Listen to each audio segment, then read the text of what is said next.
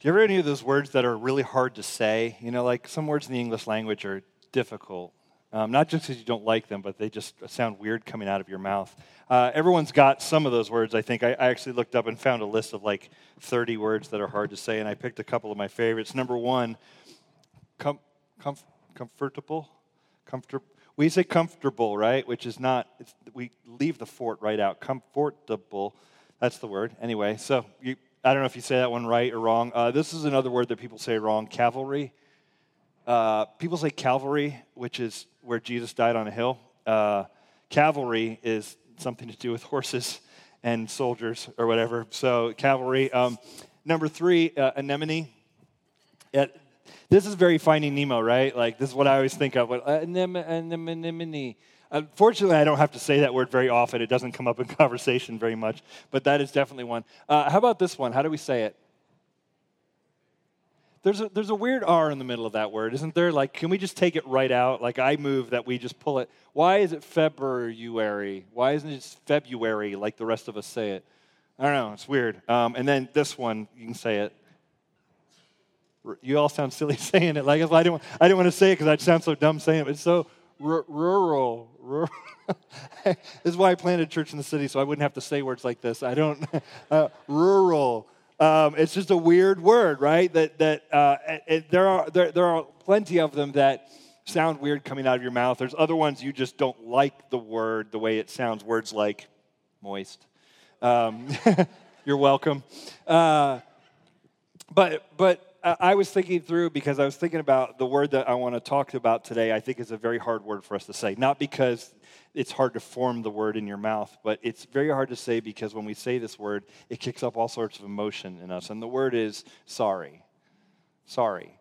When we say sorry, it's difficult because there's guilt that we're admitting to. There's something we're saying, oh no, that word carries a lot with it, right? It's saying like, I've blown it. I feel bad about that. I want to fix it. Maybe something like that. I mean, I guess it depends on how you say it. I've certainly had children say to me, sorry. And I'm like, I don't think you get it. That's not what that means. But I want us to talk through that word today because we've been in this series where we're talking about prayer and how we pray. And with the series called Lord Teach Us to Pray. And we're looking at different ways that we can pray because a lot of us pray. A lot of Americans claim to pray, but we end up praying we kind of get into prayer rut where we pray for the same sorts of things. We pray to be safe. We pray for health. We pray for a sickness that someone has. We pray to be safe when we travel. Basically like health, safety, security. In the healthiest, like one of the healthiest, safest countries in the world, we pray all the time that we'd be safe and we would be secure. And I don't think it's bad to pray for those things. Prayer is effectively, a relationship with your Heavenly Father. And it's okay to go to your Heavenly Father and pray about whatever's on your mind. If you're concerned about your aunt's broken arm or whatever, absolutely pray for that. That's fine. I have children, and I don't get tired of them coming to me if they want to talk about something. Now, when they talk about Minecraft or when they used to talk about Minecraft, I did get tired of that. But generally, if they're coming to me and saying, hey, here's a concern I have or whatever, okay, let's talk about it.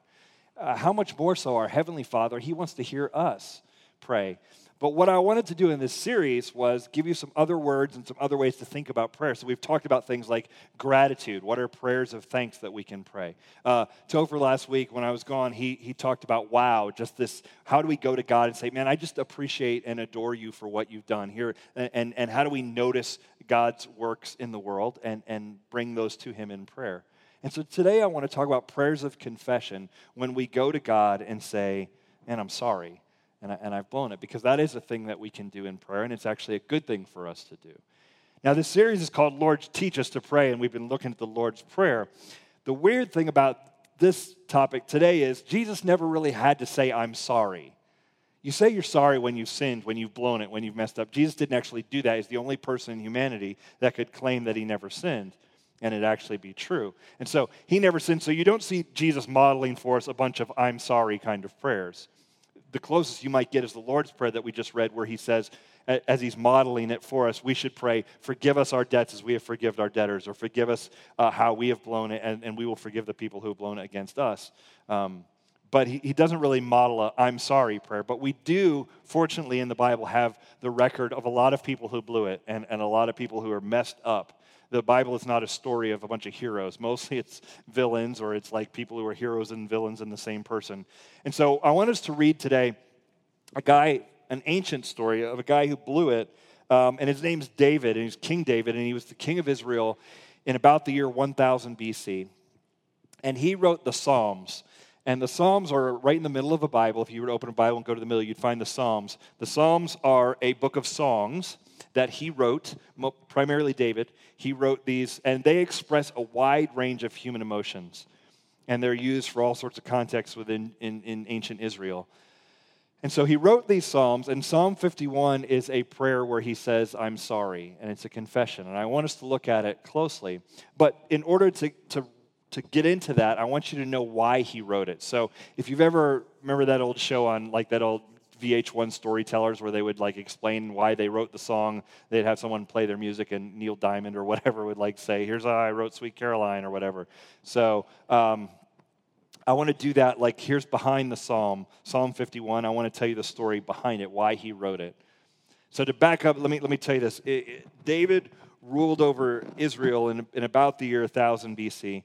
And one night, he was out on his balcony. Now, the city of David, if you go to Jerusalem today, they have an area called the City of David. The City of David, Jerusalem's on hills. At the top of the hill is the temple, but going down a pretty steep hill, down towards the valley, is what's called the original kind of footprint of the city of Jerusalem, called the City of David.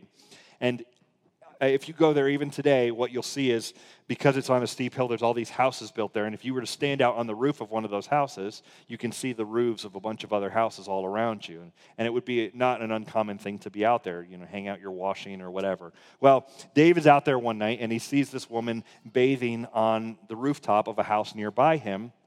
And he's the king, and he looks at her, and he's like, man, she looks pretty good. And so he gets pretty excited about this. I would not say it's love at first sight. It's definitely lust at first sight. He sees her bathing out there, and he's like, you know what? I'm the king. If I want her, I can have her. So he sends for her, and she comes to him, and then he ends up sleeping with her in his palace. This is a problem on many levels. One, because he's the king and he's taking something that doesn't belong to him. Two, she's a married woman, so that's a problem as well. And then the third problem that happens in this situation is that she gets pregnant. So she comes to him and she's like, I'm pregnant. So David thinks he's gotten away with sleeping with this attractive woman, and she's like, actually, we created a baby here. So David comes up with a plan. Here's how I'm going to solve this problem. Bathsheba is her name. Her husband is Uriah. Uriah is one of David's soldiers fighting out in battle, one of his commanders. And so David sends for Uriah off the battlefield and brings him back to Jerusalem. And he brings him in. He's like, Uriah, you've been doing such a great job. So good to see you. And they kind of hang out. And he sends Uriah home. He's like, why don't you take a break from fighting on the front lines? Go home, hang out with your wife, and then you can go back to battle. Well, David's plan is that Uriah's going to go home, sleep with his wife, and then when the baby comes along, he can be like, actually, it's Uriah's baby, even though it doesn't look anything like Uriah. Like that was the plan. So the problem with the plan is Uriah is such an honorable man that he's like, you know what? I'm not going to sleep with my wife and enjoy my domestic life when the soldiers that I command are fighting the battle right now and they're like sleeping in tents and on a rock and all that kind of stuff. Like, it's not fair for me to enjoy that while they're on the front lines. So he doesn't sleep with his wife. And now David has a problem. Man, all I wanted this guy to do was come home and sleep with his wife so that we could cover up the baby thing. So David comes up with the next plan, which is, I'm going to let the other commanders know on the front lines that I want Uriah to be killed. So he sends a message ahead, and he says, look, when Uriah is fighting in battle, I want everyone to just kind of quietly back away from him and let him get killed there on the front lines. So that's what happens. Uriah is killed in that way. And then Bathsheba's now a widow, and David's like, why don't you come live with me? And so Bathsheba moves into the king's palace and becomes one of his wives. And it's kind of a messed up story. If you're keeping score at home of all the things David did wrong in this story, it is like a whirlwind tour through breaking the 10 Commandments or like the 7 deadly sins, right? Because it's like he lusted after her. In his pride, he said, I deserve that. He envied something that wasn't his. It was his neighbor's wife, basically. He did all that. He lied to Uriah about why he was there when he brought him back. When Uriah didn't go for it, he then had Uriah killed. So you have like lust, envy, pride, murder. He's basically working through Kevin Spacey's Seven in this one story, right? And so it's bad. It's a messed up thing that he's done, and the way he's tried to cover it up. And he thinks he gets away with it. He goes on with his life. He's like, all right, well, she's here. She gives birth to a son, and he's like, all right, this is going to be fine. But God knows what he did. And God sends a guy named Nathan, and Nathan's a prophet in Israel. And God says to Nathan, I want you to go talk to David and tell him off. And so Nathan gets in front of David, gets in front of the king, and he basically gives him a little mini sermon and a little illustration. And he confronts David and says, hey, you are the guy. You have blown it. You have taken something that didn't belong to you, and you have sinned. And he just kind of levels David, right? And David is really distraught. And we get a little window into how David felt about it in 2 Samuel where this is recorded. Let me read to you 2 Samuel 12. David said to Nathan, I have sinned against the Lord. So he's acknowledging what he's done. And Nathan said to David, the Lord also has put away your sin. You shall not die. Nevertheless, because by this deed you have utterly scorned the Lord, the child who is born to you shall die. So it's a dark pronouncement over David for what he did. That is the backdrop to Psalm 51. When we get to Psalm 51, we read how David was feeling, because somewhere in the next couple days, so he prays and he fasts and he kind of goes before God, and somewhere in that he writes Psalm 51, which is what we're going to read. And it is a very good psalm of confession and saying we're sorry before God. So let me put it up on the screen for you. We'll start there at the beginning. It gives some notes here. To the choir master, a psalm of David when Nathan the prophet went to him after he had gone into Bathsheba. So the reason I know that this psalm was written about David and how he was feeling about his situation with Nathan and Bathsheba is because it tells us. See, isn't that helpful? I didn't even need like a Bible degree or whatever to know that. Like it says right at the beginning of the psalm, this is what this one's about, which is really helpful, right? So it gives us this clue. Listen to what he says. Verse 1. Have mercy on me, O God, according to your steadfast love, according to your abundant mercy. Blot out my transgressions. Wash me thoroughly from my iniquity and cleanse me from my sin. For I know my transgressions, and my sin is ever before me. Against you only have I sinned, and done what is evil in your sight, so that you may be justified in your words and blameless in your judgment. Behold, I was brought forth in iniquity, and in sin did my mother conceive me. Behold, you delight in truth in the inward being, and you teach me wisdom in the secret heart. David's honest here, right?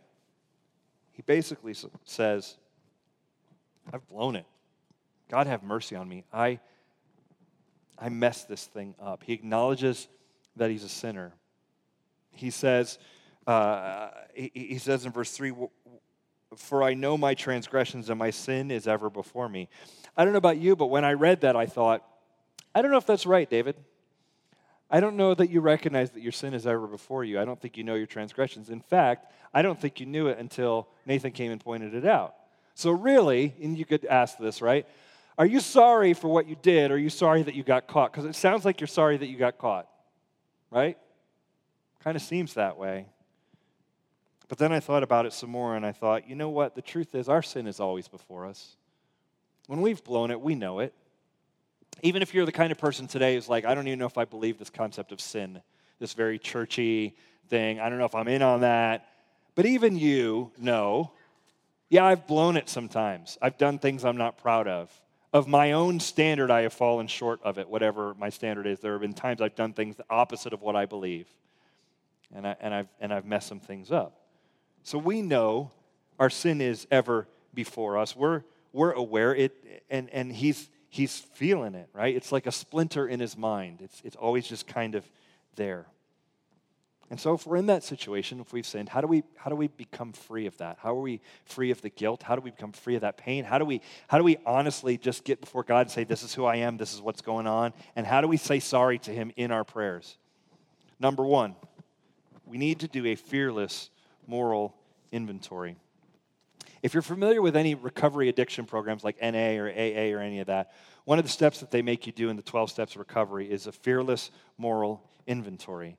And basically what that is you got to own your stuff. You got to acknowledge this is what I've done, so this is where I blew it, this is mistakes that I've made, this is how I have sinned, and you write it out, and you go through, here's things that happened, here's things I said, and then you take a step, which is really hard, where you say, like, what responsibility do I have in this? How did I contribute to this? You own absolutely everything that you can.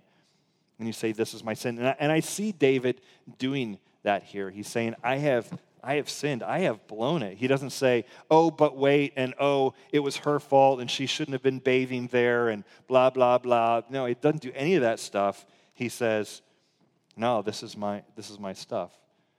And so when you say sorry to God in prayer, you start by saying, this is actually what I've done. This is a key piece, not just for our prayers, but for our transformation. If you're going to grow, if you're going to become something, if you're going to change, you're going to have to do this kind of thing. You have to do this fearless moral inventory. Now, if you don't like the results you're getting in your life, pick any area of your life. You say, oh, I'm stuck and things aren't going well for me. Chances are you haven't done this yet. Because when you do a fearless moral inventory, when you say, this is my stuff, this is what I've done, you are getting very clear about where you are. And you're not going to get anywhere until you understand where you are starting from. And so it's a key element of change and transformation is you have to know where you want to go and you have to know where you are. And this fearless moral inventory, being honest about who we are, naming our sins, even writing it down, helps us know where we are so we know what actually needs to change. People come up to me, Chris, I just want to change. And the obvious follow-up question to that is change from what and to what? What are you trying to become? What are you that you want to switch?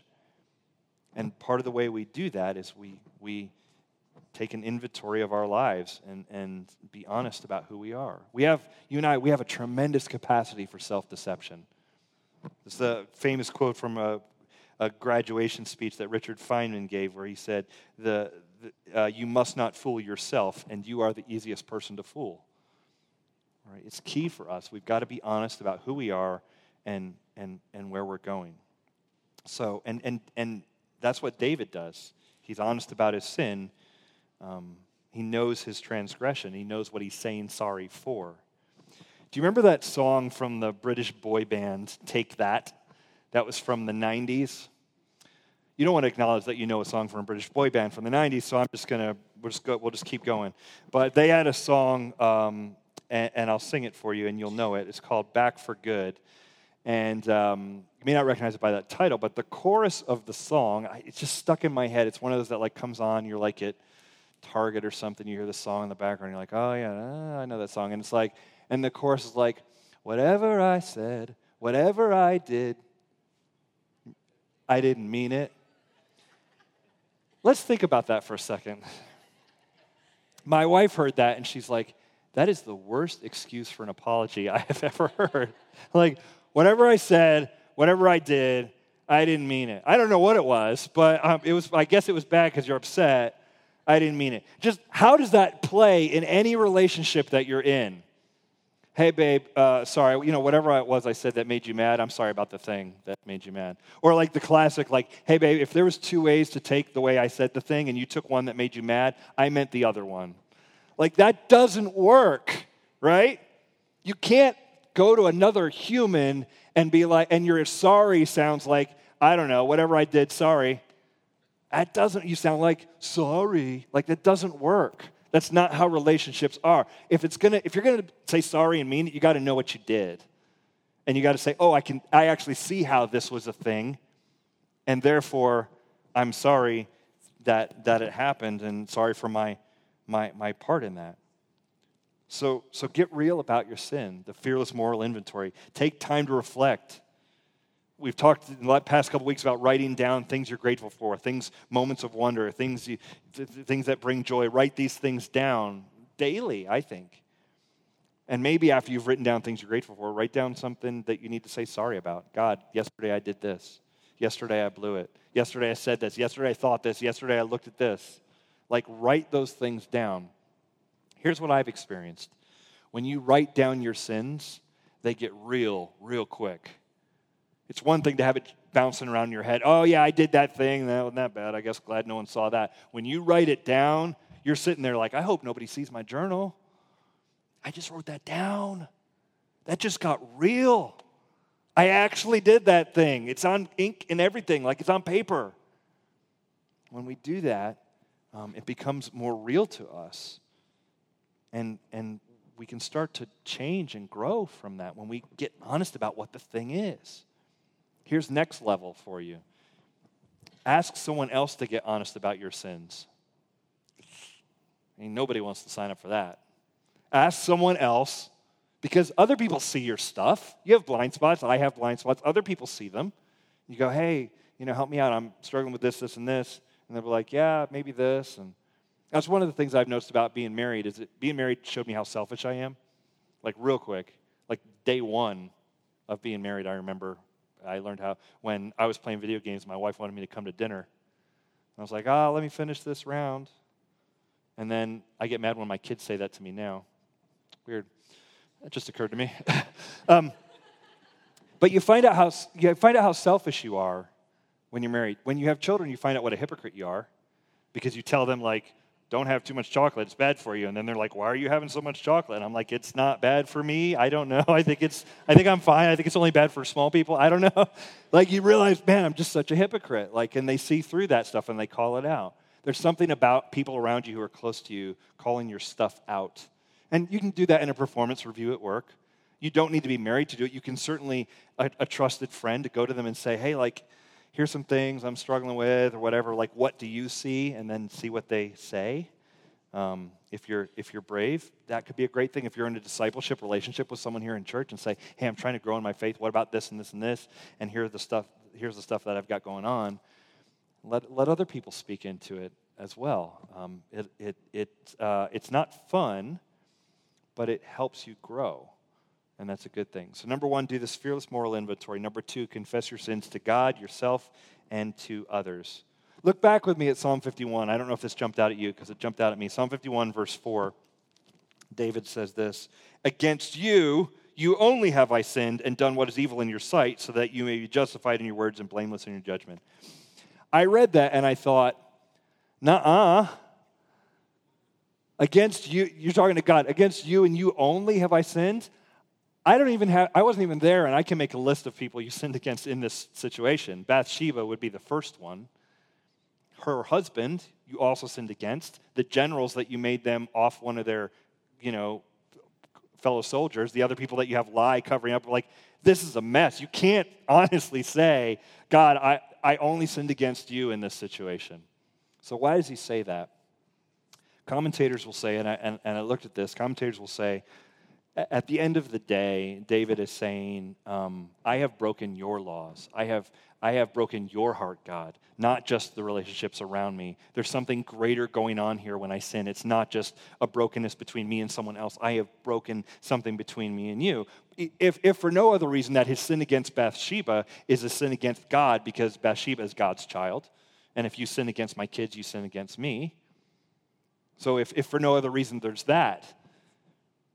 But he acknowledges, man, I have sinned against you, Lord. And he said, I have done what is evil in your sight. That's an important phrase. I've done what's evil in your sight. Because when we blow it, a lot of times we think, well, I've done what is evil in my own sight. Like I have a standard and I didn't meet up to it.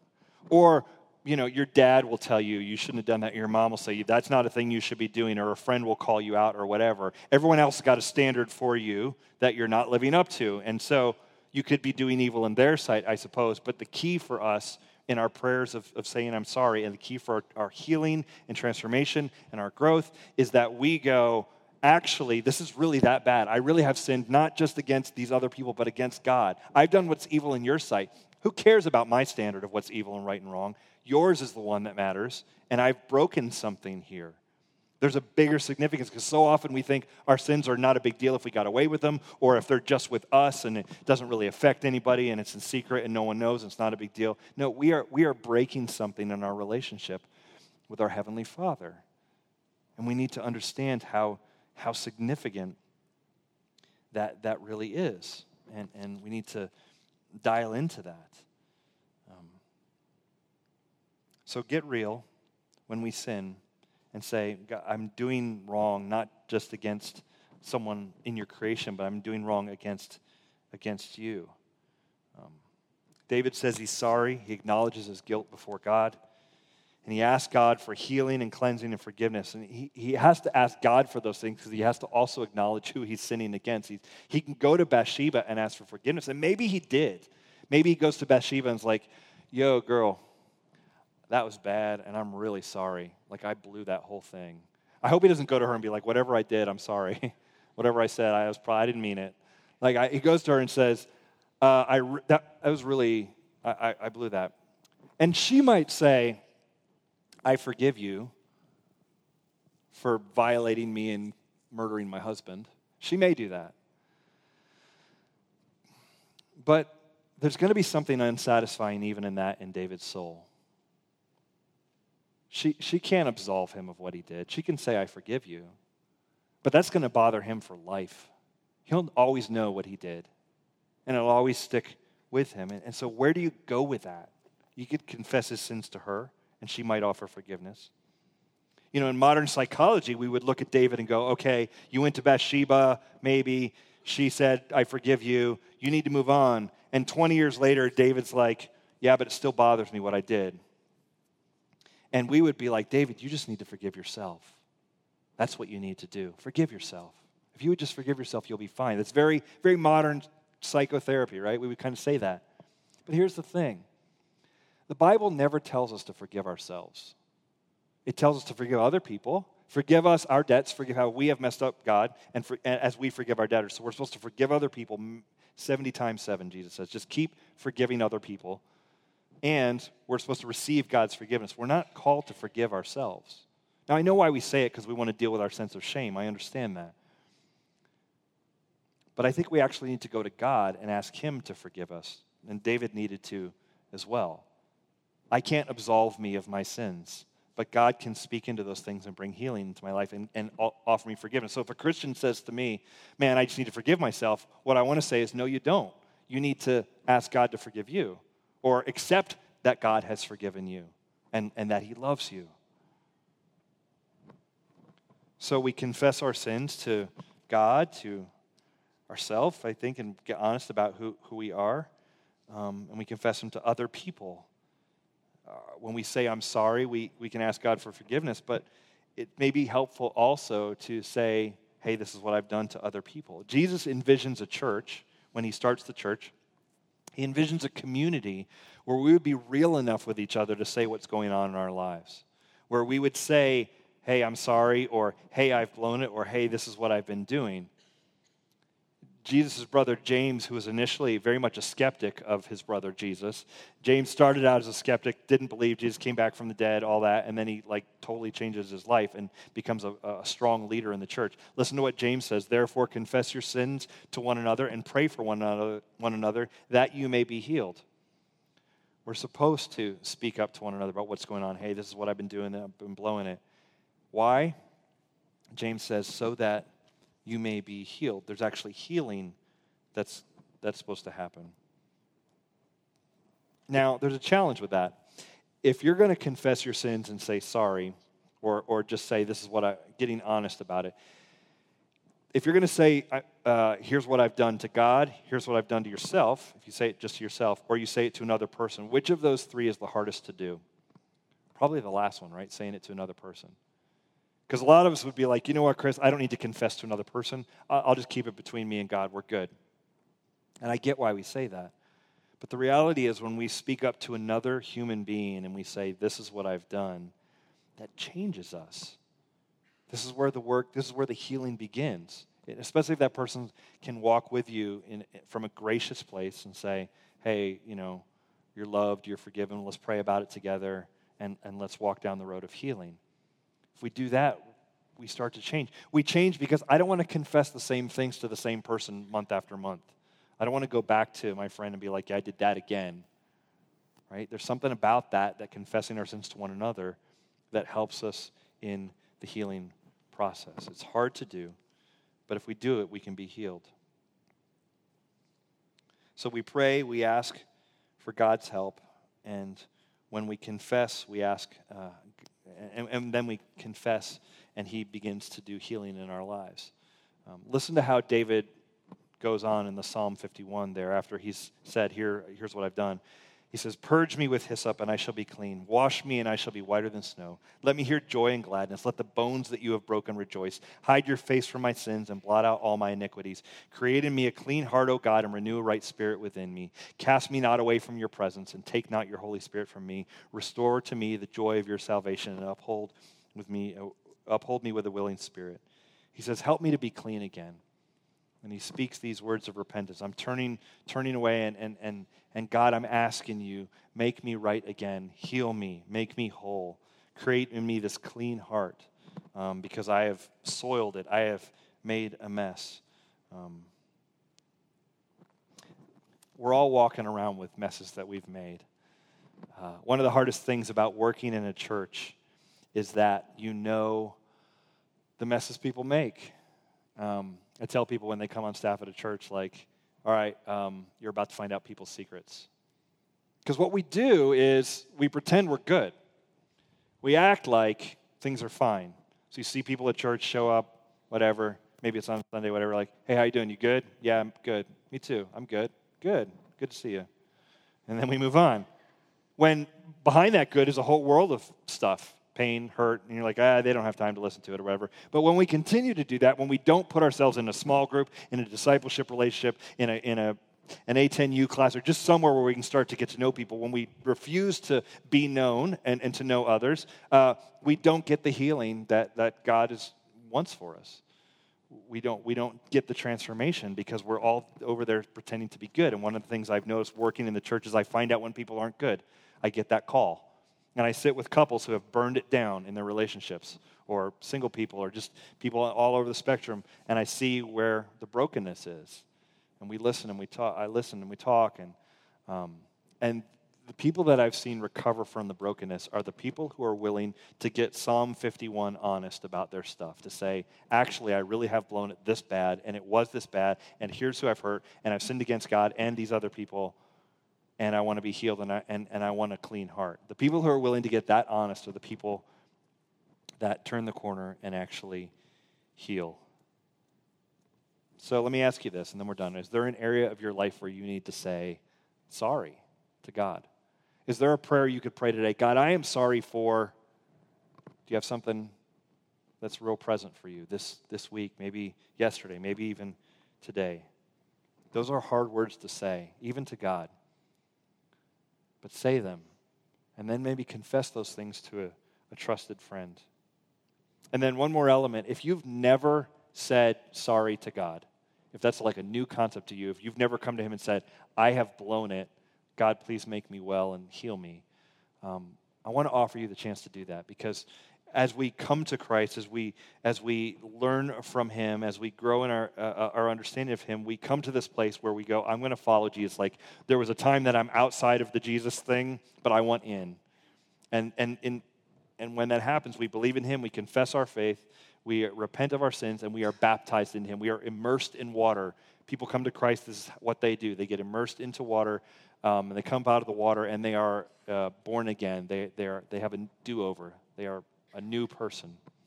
And if you've never done that, if you've never been baptized, I want to encourage you to write on your connection card, check the box about baptism. We will reach out and contact you. Let's go to the James River this week and baptize you. We can get it done, and you can start walking down that road, because God promises when you give your life to him and you are baptized, the Holy Spirit comes and lives inside of you, and your sins are forgiven. These things are wiped away, and you are made clean. So if you've never made that decision, this is a perfect week to do that. Let's do that as a way of as a first step, maybe, in saying sorry to God, and then let's pray prayers of sorry as well. Let's pray. God, you know our hearts. You know who we are when we are pretending. You know what is real in us and when we are fake. So, God, I pray that in this process, we just can get more gut-level honest with ourselves, with others, with you, and that we can pray prayers of sorry and take account for the sins that we commit and confess them to you. God, you heal us. You promise to heal us and to bring us to sanctify us, to help us become more whole people. I pray you do your work in us. In Jesus' name we pray. Amen.